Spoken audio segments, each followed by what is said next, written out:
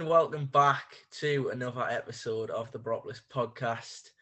After a pretty downbeat episode last week, it's fair to say that theme's probably going to continue this week, Nathan. I don't know why I've got a smile on my face, because there's not really much to smile about after today's result and after, what looked to be a fairly promising start to the Easter period. It seems to have all gone wrong, hasn't it? Yeah, I think it's very much a case of if you don't laugh, you'll cry at this moment in time. After a downbeat podcast last week, and probably the first downbeat podcast last week for a long while, where we've just followed them up with another downbeat podcast incoming, I think. What could go wrong this week has gone wrong. The Boro give you a little bit of hope with a result against Bournemouth. And then we play today, Easter Monday, and a defeat, as well as managerial troubles, is just set Middlesbrough Twitter on fire, pretty much. So, yeah, a lot to dissect. Yeah, plenty to dissect. Of course, we will get into the managerial situation or rumours or whatever you want to call it later on. But of course, we'll talk about the games first. It's difficult to talk going back to Bournemouth now, because so much has happened just, of course, during the space of Easter Monday that we're recording on tonight. Of course, we've had the game today. We've had whatever else going on. But looking back at Bournemouth, it feels like much longer ago. Of course, the big story before that was the goalkeeper situation. And, going into the game now, Chris Wilder opted to make that change. Joe Lumley come out of the team, was replaced by Luke Daniels, which we probably both agreed on. But apart from that, I think that's the biggest call in terms of team news. But were you happy with the team looking at it ahead of the Bournemouth game? Yeah, I was. Isaiah Jones back in the side, which was much needed after he was missing against Fulham and Hull. Obviously, they changed the goalkeeping situation with Daniels starting instead of Joe Lumley. It was needed. We needed change in that department, definitely. And we'll get on to Luke Daniels' performance on Friday afternoon. And of course, Sol Bamba had to step in as well for Dale Fry, who's been out injured. So, yeah, the strongest team that we could possibly field at the time. Again, it can be argued, I suppose. We say every week about the forwards, it changes. He opted for Connolly and Watmore on Friday. And there was not much promise going into the game from Boro fans. Off the back of two defeats, Bournemouth in second place, looking to extend their lead over Nottingham Forest in the automatic promotion race. And of course, our record down on the south coast is horrific, to say the least, isn't it? So going into the game, I don't think anyone was expecting any sort of result. So in the end, we were pleasantly surprised, I think. Yeah, I think we were. And to be honest, usually me and Nathan, we try and do our best in terms of preparation and, having a certain set of reminders of the chances and moments in the game, when actually, on reflection, there's not an awful lot to talk about from that Bournemouth game.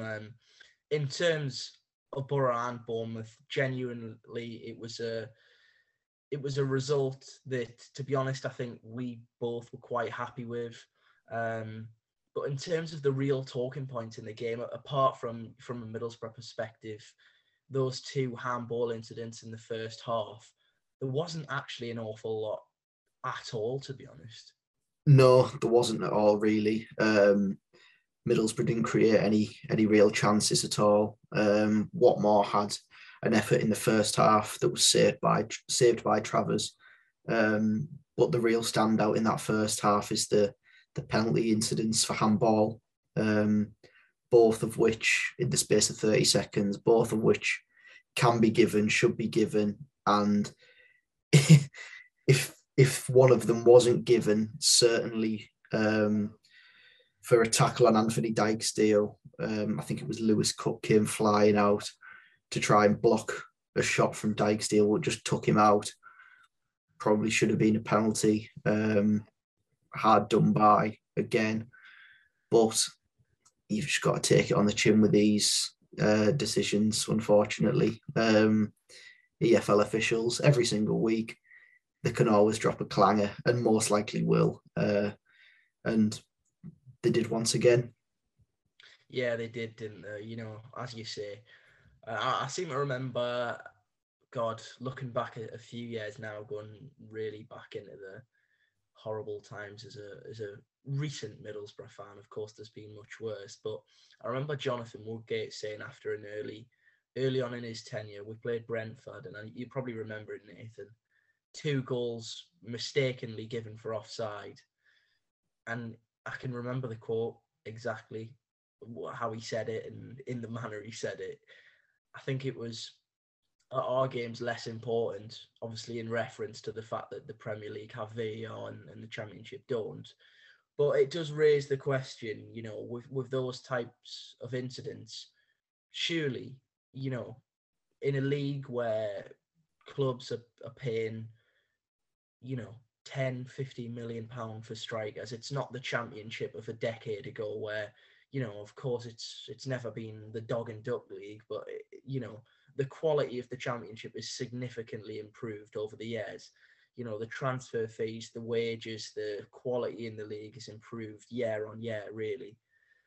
And it does seem almost ridiculous that we don't have some form of, you know, assistant refereeing sort of system that can look into those pictures and images and incidents more thoroughly, because, you know, the first one, I think it's Adam Smith, actually. I know you said Lewis Cook. Oh, yes, of course. Yeah, it was Smith. Yeah. Sorry. But the ball's crossed to the back post, isn't it? And Jones connects with it straight away onto the volley. And to be honest, as much as, you know, we probably should know doing a football podcast, it's a Middlesbrough podcast, but it's a football podcast. I couldn't tell you, because there's no clarity at all, what the actual handball rule is these days. No, it's strange. It does hit him on the arm. It does.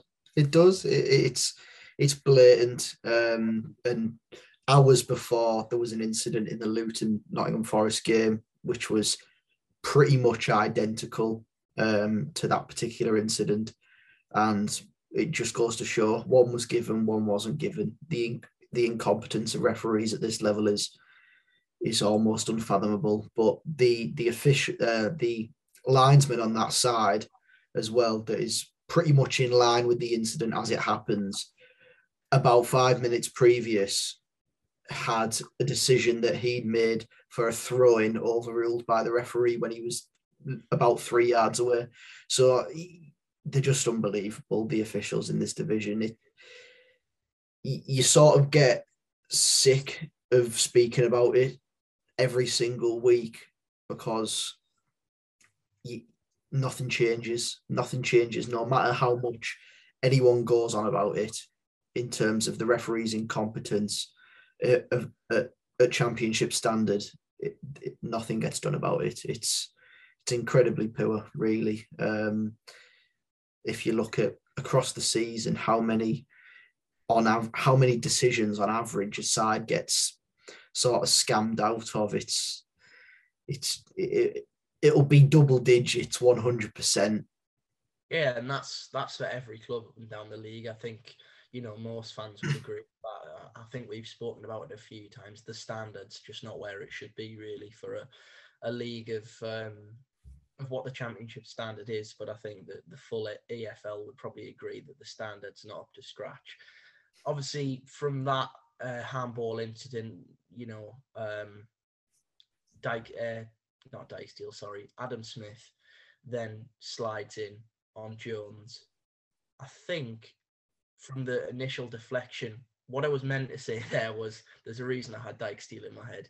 The ball ricochets to Dijksteel on the edge of the box, and he goes to strike it, and Adam Smith just completely follows through on him, doesn't he? Just inside the area. Anywhere else on the pitch, it's a foul. Referee doesn't even batter an eyelid, to be honest. I think probably the claim wasn't all that. There was a brief sort of half-hearted one from Dijksteel, but I think he probably realised that the referee was looking the complete opposite way, to be honest with you.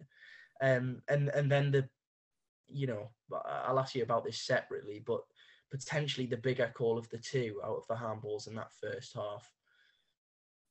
I think initially it's a shot and it ricochets high into the air, and Nat Phillips tries to bring it down on his chest. And as he's attempting to bring it down, the ball, T-shirt rule, whatever you want to call it, looks to just hit him below the end of his shirt on his arm. Again, I think with VAR, it probably gets given. I mean, what did you think of the two incidents? Did you think there was a more sort of likely one than the other, or did you think potentially both were penalties? I think Nat Phillips one is more blatant because Smith, he's got his arm out, but he can't really pull it away. But Nat Phillips is just blatant. He's got his arm there, and the ball doesn't move unless it's hit his arm. Really, doesn't move in the way that Nat Phillips is going down that line. I think because he's under no pressure when the ball comes as well, it almost makes it more obvious. Yeah, and that's the one you'd think should be spotted, but of course, as we've come to expect, really, it wasn't spotted, was it? Yeah, and as I say, that linesman on that same side again. I'm unfortunately I don't know his name, but I think it is a report that he'll have got through the post on Saturday morning. He'll be probably dropped down to League One, League Two for the Easter Monday games, really, because you can't get away with that. It was all in the space of a 45-minute period as well. Missed a throw in and missed two blatant penalties for handball. So, yeah, incredibly poor officiating. But, yeah, apart from those incidents, nothing really else happened in the first half. No Middlesbrough chances of note. No Bournemouth chances of note.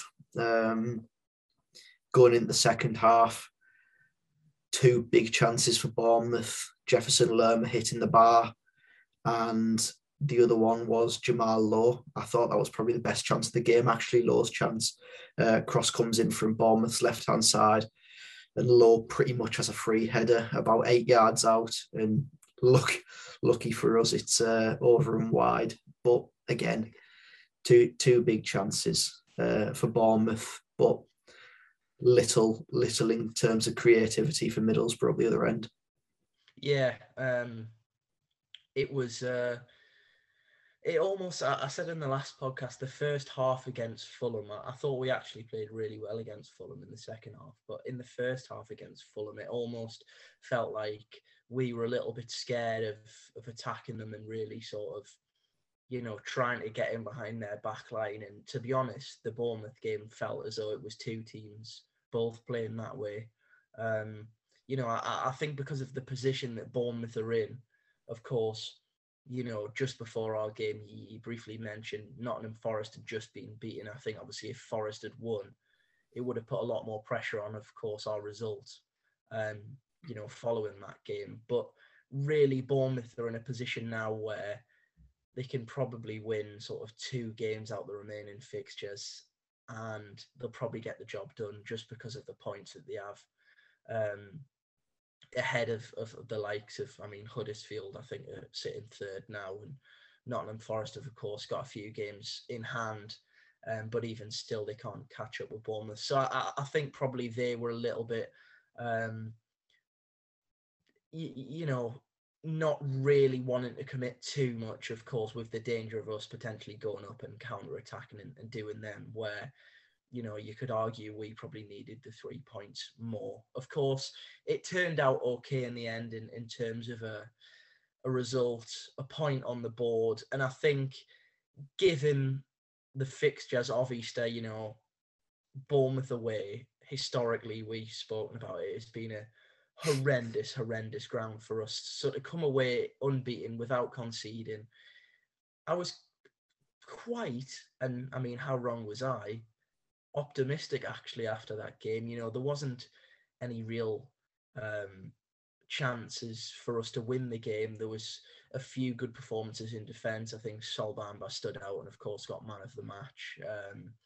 Rock solid deputising for Dale Fry.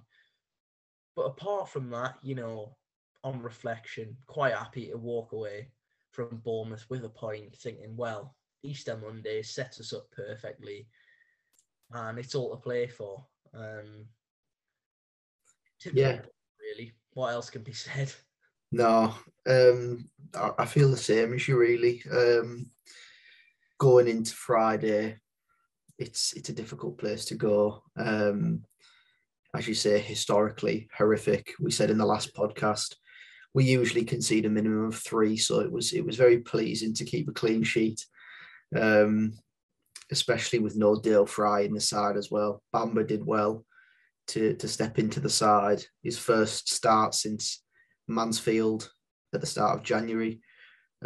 So very impressive for him to come into the side and play as well as he did. Daniels, I felt like, although he wasn't tested too much, he was comfortable, protected well by his defence in terms of passing out from the back and things like that. I noticed that we weren't really looking to pass short into the back three's feet. We were just quite happy to go along in this game, sort of settle Daniels back into the number 1 position. And of course, another big talking point was Matt Crooks' stupid yellow card, just sticking his leg out as someone ran past him in midfield. And that means he's banned for 3 games now after 15 bookings in a season, which, as Chris Wilder says, not great. 15 bookings in a season's not acceptable, really, is it? But yeah, that meant that at least one change was needed going into this game on Easter Monday against Huddersfield at home. Huddersfield on Good Friday had drew 2-2 with QPR. Probably deserved to get beat in that game, if I'm honest. But it felt like a massive game for us. It felt like a game that we needed to take all 3 points in. 12:30 kickoff on Sky Sports. If we win, it puts pressure on all the teams around us at 3 o'clock and at 5:30. And yeah, I think a lot of fans felt a bit optimistic after Friday going into this game. And yeah, it certainly backfired. Yeah, of course it did. It really did. I'll ask you about the team first. Of course, we're recording this. It's pretty unprecedented for us, actually, because usually we have at least a day to sort of dissect what's happened, but we're recording on the day just after we've been beaten. So, we might be a little bit emotional, so you'll have to excuse us for that. But talking of the team first, of course, Daniels, as expected, retained his place. Bamba continued in the team. Dale Fry wasn't back in.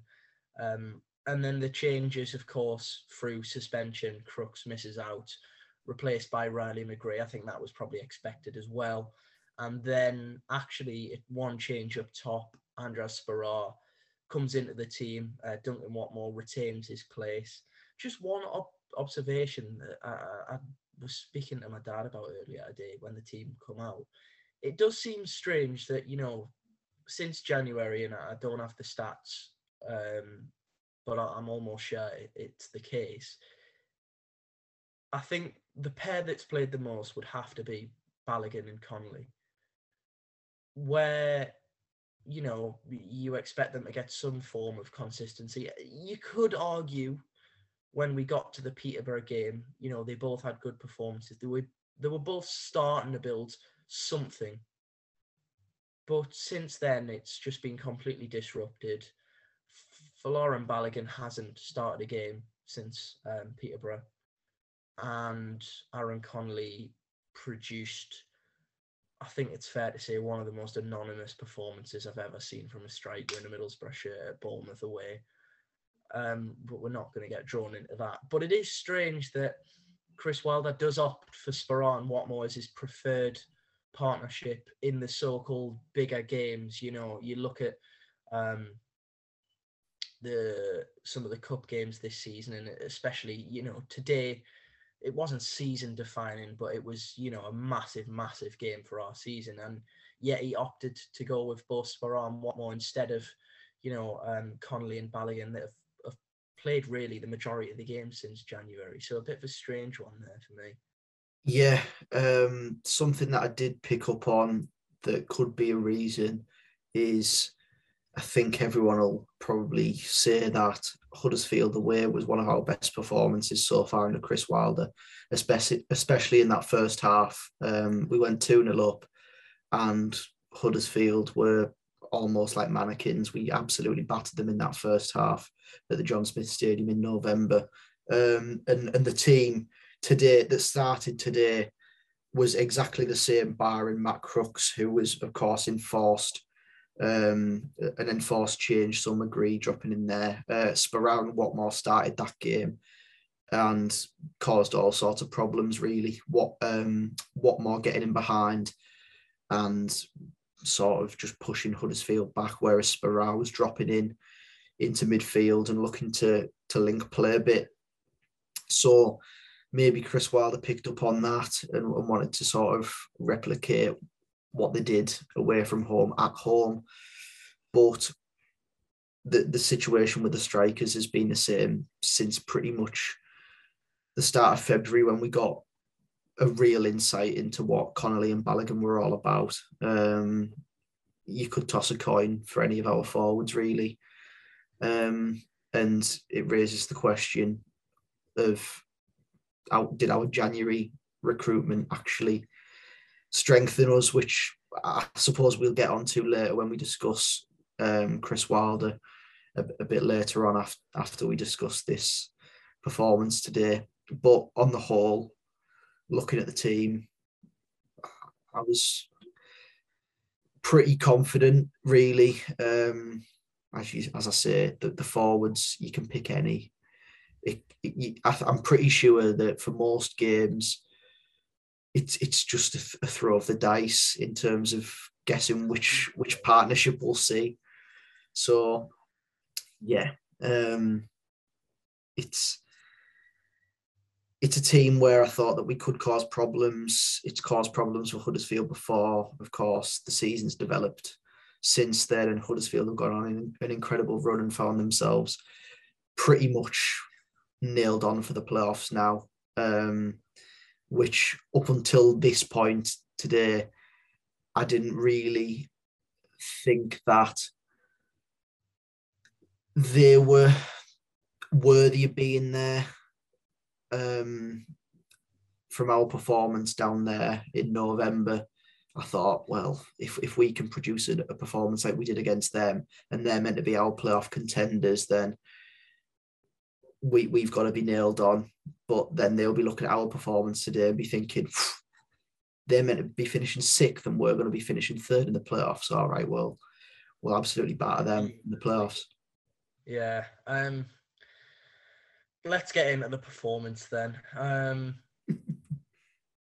Ironically, I didn't feel as though we started that badly. I felt we probably started the better of the two. Had an awful lot of possession. Of course, possession, you know, in the grand scheme of things, if you go sideways and backwards and sideways and back sideways again, it doesn't really mean an awful lot, to be honest. And that was the case really for me early on. They had their main threat, of course, so Thomas. It was really looking early stages to me, and you know, people might disagree, that actually they come with a similar game plan to what Hull did, and just thought, we'll sit with two banks, let them come on to us. They're not going to break us down, which we didn't. And if we can counter-attack, then that's perfect for us. And they pretty much were just happy to sit in early on in the game. As I say, a lot of sideways passing from Chris Wilder's team.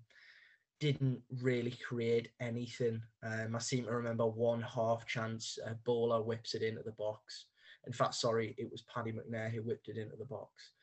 And I think Riley McGree runs into the box, anticipating heading the ball, and the ball just dips just before it reaches him. And then sort of he tries to knee it in, and he just doesn't generate the power that he needs to. But apart from that, up until Huddersfield took the lead, I don't really think we offered all that much, to be honest. No, we didn't. It's all well and good having possession, but if you don't do anything with it, then there's just no point, really, is there? It was very much sideways and backwards, as you said. I felt like our plan in terms of defensively, we'd be thinking, don't give away silly set pieces, don't give away corners. They're very good. They've scored the most goals from set pieces in the division. And all you have to do is look at the size of a lot of their players. You look at Jonathan Russell, Naby Sarr, Tom Lees, even Harry Toffolo, left wing back. A lot of players there, even Jordan Rhodes, all aerially very good. And continuously stupid fouls in good positions for them to put balls into the box. Sorba Thomas, he was crocked in that first half by Bowler, absolutely flew into a tackle. And I think they both kicked the ball at the same time, and it's jarred his knee a little bit. And I thought he was going to come off. He lasted the first half and he left the pitch with an assist. Half an assist. He did put the ball into the box, but yeah, the first goal. I think just before we talk about the first goal, do you know what? I'd completely forgotten about it. We have to talk about that brief lapse of concentration from Sol Bamba. Of course. Does his best attempt at lobbing Luke Daniels. You'd have thought it was a striker going through on goal. You're sort of just waiting for Big Sol, magnificent at Bournemouth away. You just expect him really to head it back into Luke Daniels' arms. And for whatever reason, he almost sort of tries to lob it over him. To be honest, I've got no idea what he's trying to do. I'd like to try and analyse it, but for me, if he's not using his thigh, of course, which isn't a pass back, or heading it, just hook it out into Rose Ed, because otherwise, if you're trying to lob Luke Daniels and hope that he overhead kicks or scorpion kicks the clearance, I think you're asking a little bit too much. He gets it all wrong, and of course they get their indirect free kick, and we actually do well to clear it, in fairness. But back onto that opening goal, Nathan. Another ridiculous foul, and just talk us through that first goal. Well, yeah, as you mentioned there, Bamba, complete brain fart in trying to lob his own keeper. What's he even thinking of? It seems like this has been a regular theme with Bamba. He'll be man of the match for 2 games in a row and then just drop a clanger and have an absolute brain fart. One that stands out was Preston at home when he passed the ball to Emile Rees and he just put it in the top corner. Don't know what he's thinking of, but yeah, off the back of man of the match, he tries to lob Daniels and then gives away a foul on the edge of our box for just stupid from Sol. Anyway, Sorba Thomas over the set piece, and you could see what was happening a mile off. If you watch the back post, they have Sarr and Jordan Rhodes at the back post, and Sol Bamba's in between the pair of them. He's in 2 minds of what to do, and he drops in, plays every Huddersfield player on side. The ball clears Bamba's head. Rhodes nods it back across. Free header for Sarr at the near post, and there's nothing Luke Daniels can do about that one. It's a header from point blank range, and it puts Huddersfield 1-0 up. Played well into their hands, as we said. Their game plan was come here, try and hit us on the counter and use set pieces to their advantage. They did just that, went 1-0 up, sat in, and just countered, really, from then on in. Yeah, they did. And, in fairness, I know we spoke a little bit about Matt Crooks, and it was, of course, irresponsible for him to go and pick up that 15th booking, especially such a really needless foul that he picked it up from. One thing I did notice today is I felt we massively missed his height in terms of defending set pieces. Aerially going forward, he's often a massive threat, but I think people sometimes overlook his defensive capabilities. And of course, as you say, with the presence of Huddersfield, we really did miss that today. But in terms of that goal, it's unfortunately, you have to look at it and realise that it's a mistake from Bamba, firstly, to retreat and play everyone on side. But to get stuck in between two is, again, pretty unforgivable in terms of giving Huddersfield the lead. From that point onwards, really, again, didn't create an awful lot. They nullified Isaiah Jones very well. I thought Harry Toffolo pretty much had him in his back pocket all afternoon. There's a few crosses in the box, and what was very frustrating, and ironically, I think back to Huddersfield's away game, and I remember talking about it in the podcast saying it's a new brand of football, something we're going to have to get used to and be patient that when it is on the edge of the box, we won't just swing it in needlessly. We'll, play from side to side. But actually today, and even Chris Wilder said in his post-match press conference, that we didn't take enough risks today. We went sideways, backwards, played short passes on the edge of the box when perhaps we could have got a shot off. Just really chose the easy options, and it played straight into the hands of Huddersfield in that first half and in the second half.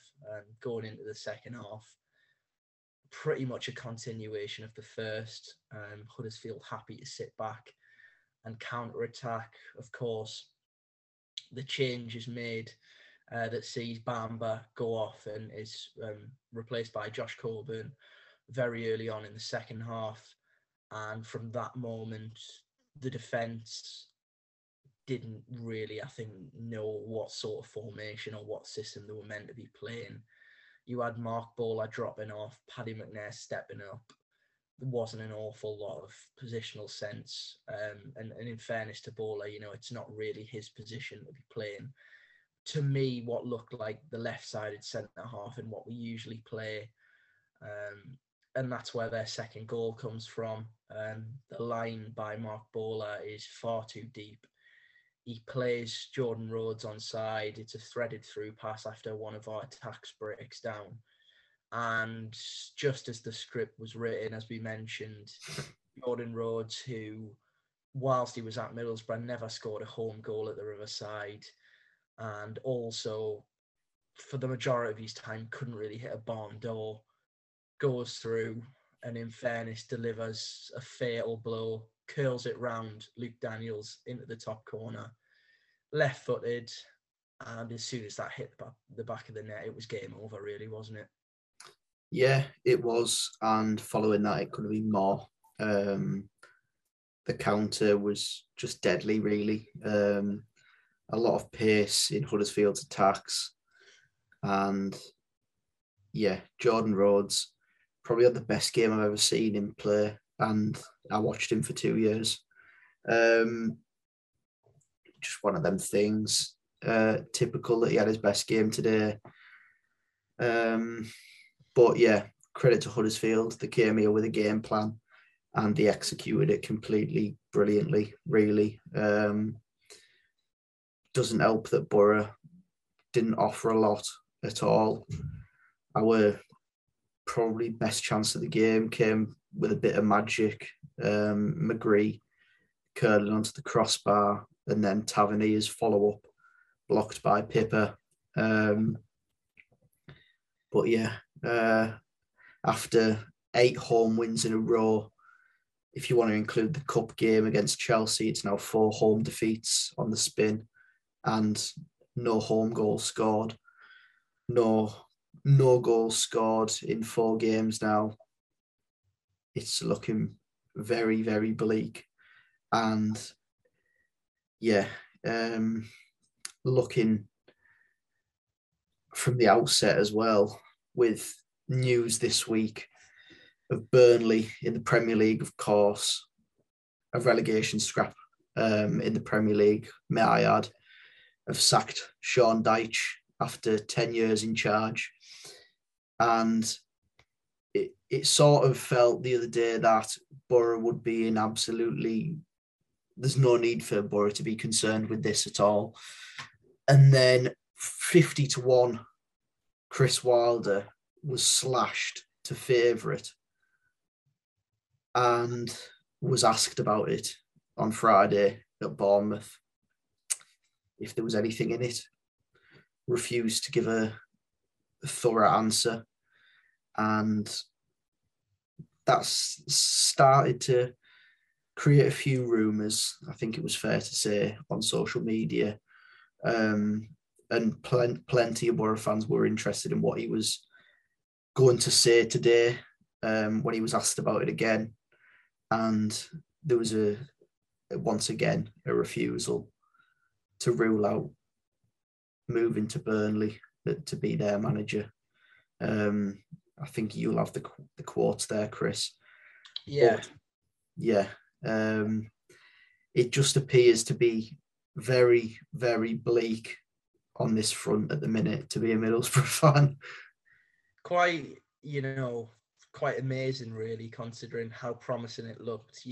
I think we were speaking just before about the Peterborough win and how rosy it all looked. A 4-0 win away from home. We were all excited. And in the space of a month, it's all looking pretty bleak, as you say. So we'll get the quotes up from Chris Wilder so we can read those in full to make a little bit more sense of the situation. And as to why really there's been a few Middlesbrough fans, I say a few, quite a number of Middlesbrough fans pretty disappointed at the way that he's reacted to some of these statements. So, firstly, we should say in the post-match press conference that Chris Wilder was asked about the Burnley links on 2 separate occasions. So after the first question, he responded, "Listen, I'm an emotional guy. We've just got beat from a footballing point of view. I've just got beat as manager of Middlesbrough, so I can't stop any of that stuff." Of course, referencing Burnley speculation, but I'm not so sure it's the right time to ask anything like that after a really disappointing defeat from our point of view. So looking at that on its own, firstly, Nathan, just as the darkness descends into this room, you can just about make out my face. Pretty fitting, really, considering some of the topics that we're discussing right now. The first set of quotes, Nathan, not as concerning as the second, what we'll get into, but still disappointing that he failed to categorically say that he was not interested in the Burnley job. Yeah, just sort of a case of, yeah, we've been beat.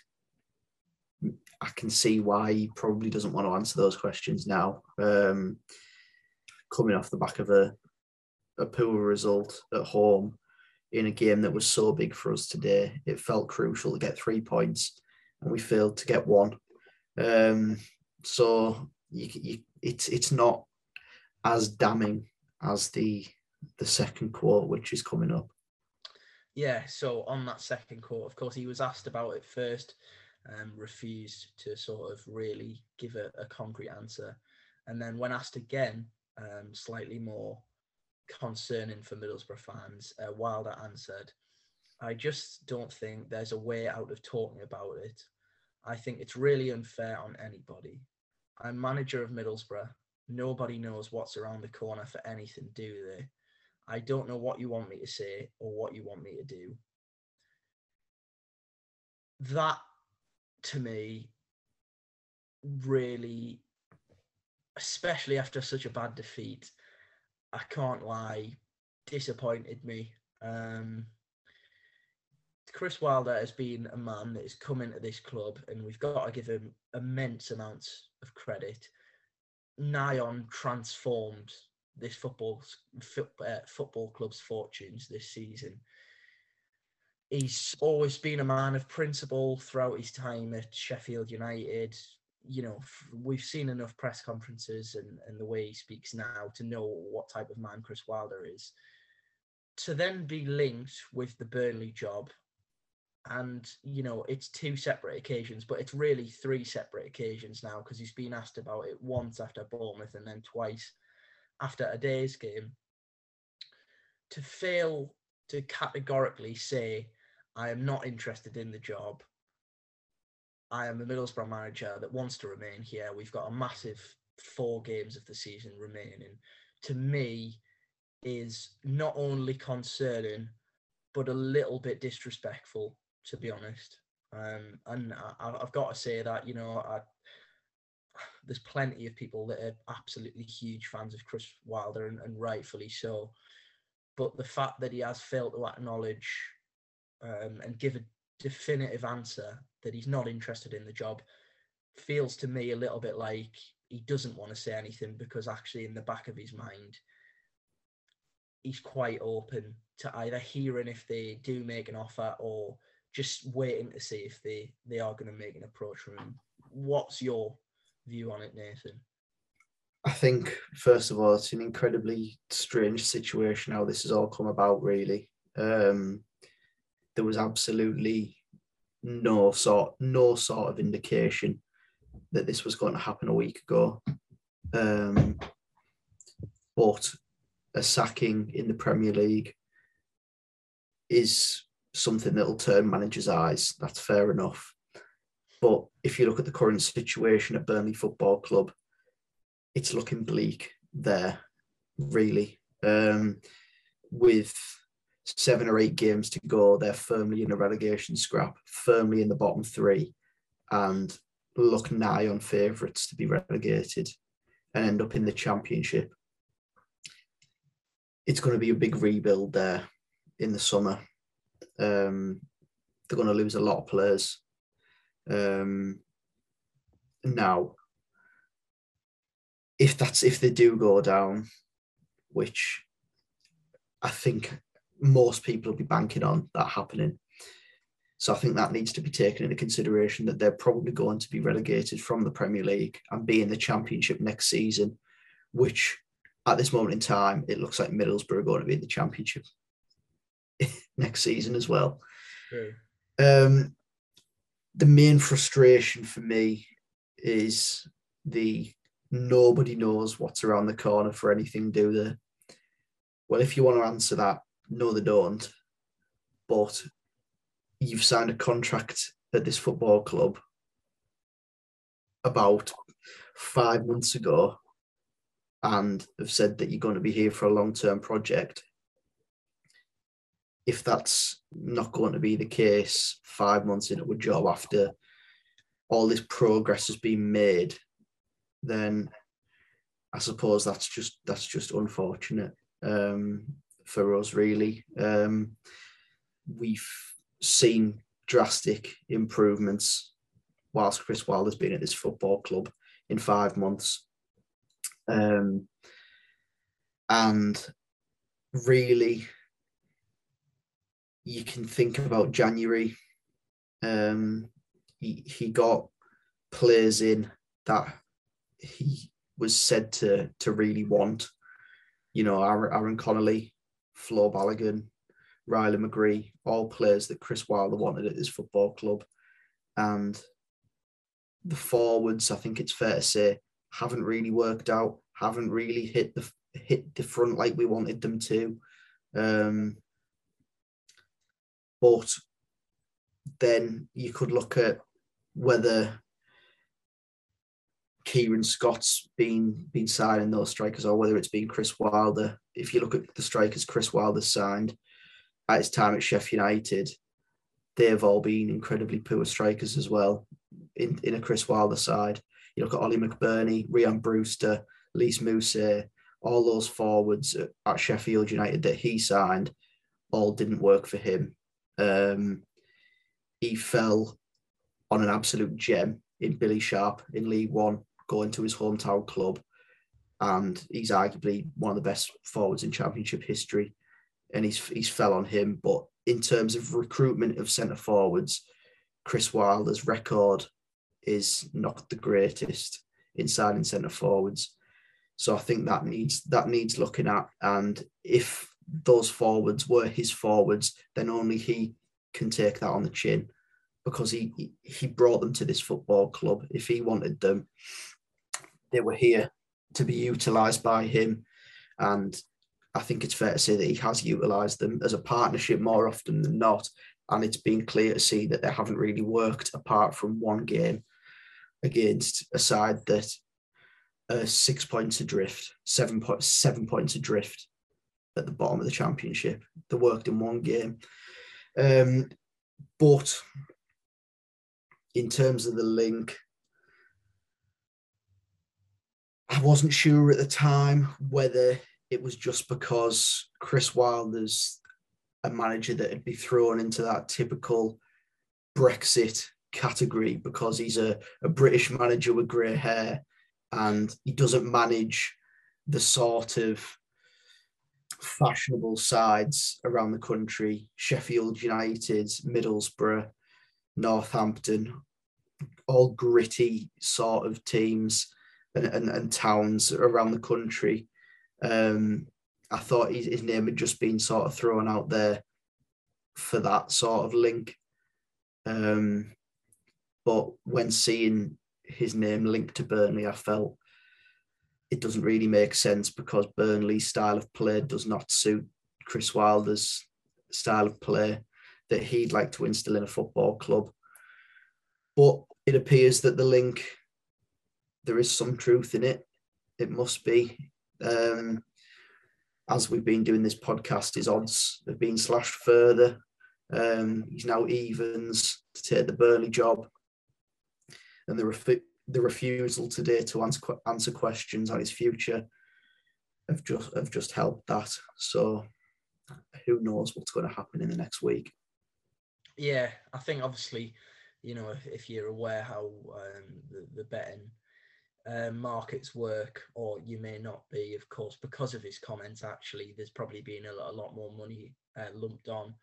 But of course, we've seen since them comments, of course, there's been an awful lot of rubbish spouted. We should say that on social media, an awful lot of nonsense. But of course, rumours are building. Personally, if I was to just take myself out of it and look at it from a complete sensible head point of view and not my sort of pessimistic, worried point of view, you've got to look at the fact that Burnley, should they decide to approach Middlesbrough, are going to have to deal with Steve Gibson, and he's probably, after the Ben Gibson deal, not going to be the easiest to deal with. He'll want a hell of a lot of compensation for Sean Dyche. Burnley as a club financially aren't really in a position to go and spend sort of 2, 3, 4 million on a manager to get him out of his contract. There is, of course, the concern with the quotes that, some people have said he's almost, in a roundabout way, almost saying to Burnley, well, if you want me, then make an approach and we'll see what happens. Because as you say, he's refused to say, well, no, I'm a Middlesbrough manager, I'm not going anywhere. You can also look at the comments as though he is looking ahead to next season and thinking, well, I want to keep Steve Gibson on his toes. I want to make sure that I'm well backed in the summer. And of course, that's plausible. But I think out of a purely a respect point, considering, of course, Chris Wilder's done amazingly with us, but also we gave him a very good opportunity in a well-established club to come in, replace Neil Warnock. So I'd like to think if an approach was made, then there would be some sort of, loyalty that he would consider from that point of view. But, right now it is slightly concerning. And we spoke last week about a goalkeeper and a striker situation being the last thing that you need with a handful of games left of your championship season. But all sorts of rumours flying about as to whether your manager might be off to Burnley is even more concerning. So it really isn't a good situation at all, Nathan, is it? No, it's not enjoyable either. Who knows where the twists and turns may be this week. As you said there, you gave quite a few reasons as to what could be going on. I myself I'm holding out a little bit of hope that Chris Wilder's putting a bit of pressure on Steve Gibson to give that budget in the summer a bit of a look at, especially with his comments today post-match, suggesting that a few of the players out on the pitch today aren't quite good enough to be playing for Middlesbrough at this time, a side that is pushing to get promoted into the Premier League.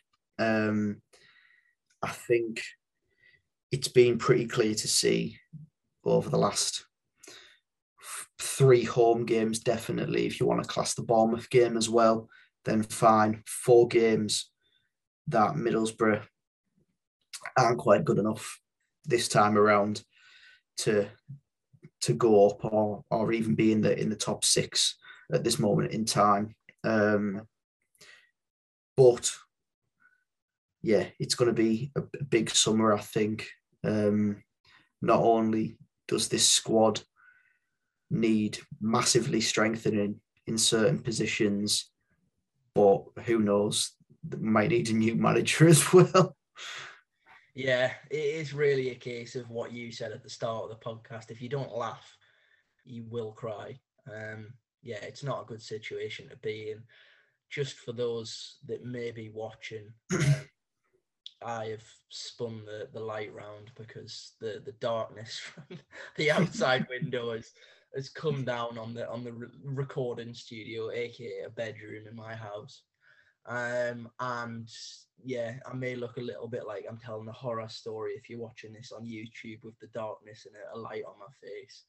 You don't have to worry about that if you're listening on audio platform. But yes, don't worry, I'm not telling a horror story despite our horror performance today. Just to finish up, really, a little bit of context in terms of our league position. A few positives from today. Blackburn lost, Coventry lost, Sheffield United dropped points. And actually, if you look at the league table, quite ridiculously, because of our game in hand, currently 6th position and getting into the playoffs is still in the hands of Middlesbrough. Whether that's a good thing or not is a complicated story, but I guess we've got to try and find some sort of silver lining, Nathan. Yeah, I suppose you do. It was quite nice this afternoon seeing all the sides around Middlesbrough drop points, but it doesn't matter if you don't pick up points yourselves, does it? Over the last few weeks, we certainly haven't been doing that. I think it'd just be a bit of a blessing in disguise if one of the sides just took initiative and just finished 6th and just sort of box that top 6 off now at this stage of the season. The fact that Middlesbrough is still in this position where should we win our game in hand, we're level with Sheffield United in 6th place and we're back in the run-in for the top 6 is unfathomable, especially after 3 home defeats on the spin. But it's certainly not going to be an easy run from now until the end of the season. Next up, Swansea away next week. Difficult place to go. A place where we don't get anything. Same as Bournemouth. They play some outstanding stuff. They know where the goal is as well.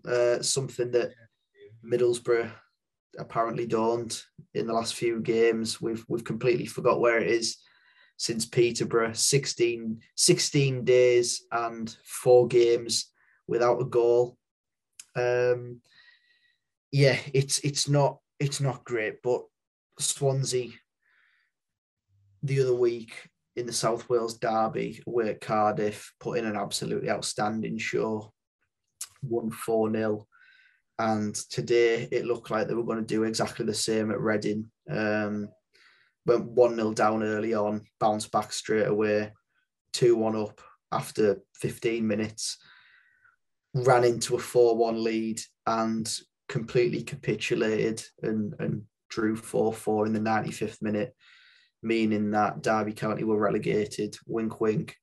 But yeah, it's going to be a difficult game. They play some good stuff. They like to keep the ball. They'll just try and tire you out. If you want to press them, then it's going to be a long afternoon. It's a long trip again. But who knows what this week's going to bring. We could be heading to Swansea without a new manager. Without a manager. We could be going there with Chris Wilder. With Big Sol as manager, interim. Big Sol. Could be Big Sol as manager. Could be Rory. Could be Aaron Connolly. Who knows what could happen in this week. It's an absolute roller coaster supporting this football club. That's just the easiest way I think we can say it. Who'd have thought that 16 days ago, first game back after the Easter break, Boro take 4,000 fans away to Peterborough, win 4-0 away from home. Me and you were on here waxing lyrical about how good we were going forward, how we were creating chances. It could have been 6 and 7, and we haven't scored a goal since. We've been beat 3 times at home. We got a point at Bournemouth to give us some hope. We play at home today on Sky, get beat. Our manager's on the verge, and I think that my mental state's on the verge as well. Who knows what's going to happen in the next week, in the next month, or in the next 6 months to a year. It's a crazy, crazy football club where anything can go. Yeah, I couldn't have put it better, Nathan. I think just then, you said just before the Easter break that we come back. I'm pretty sure you meant international break. That just goes that just goes to show that both of our heads have firmly fell off, to be honest. I think it's probably best we leave it there. Nathan, I'll ask just to clarify. I don't think we have missed anything out. There's been an awful lot to dissect, especially so quickly after the events of this afternoon. Of course, as we say, we usually give it a day, but we're straight on tonight recording. And I say tonight, it's a good job we're not carrying on recording, because I think give it an extra 10 minutes and you just won't be able to see me at all. So, yeah, that's been another entertaining and quite remarkable episode of the Boropolis Podcast. If you have listened and enjoyed, please give us a rating on your audio platform. If you've watched on YouTube and got to this point and can see that I have nearly disappeared into the night, then credit to you, because it's probably a hard watch. But from me and Nathan, after a quite dramatic 24 hours as a Middlesbrough fan, or Middlesbrough fans, I should say, that's been another episode of the Boropolis Podcast. And hopefully, with Chris Wilder still in charge and after 3 points away at Swansea, we'll see you again next week.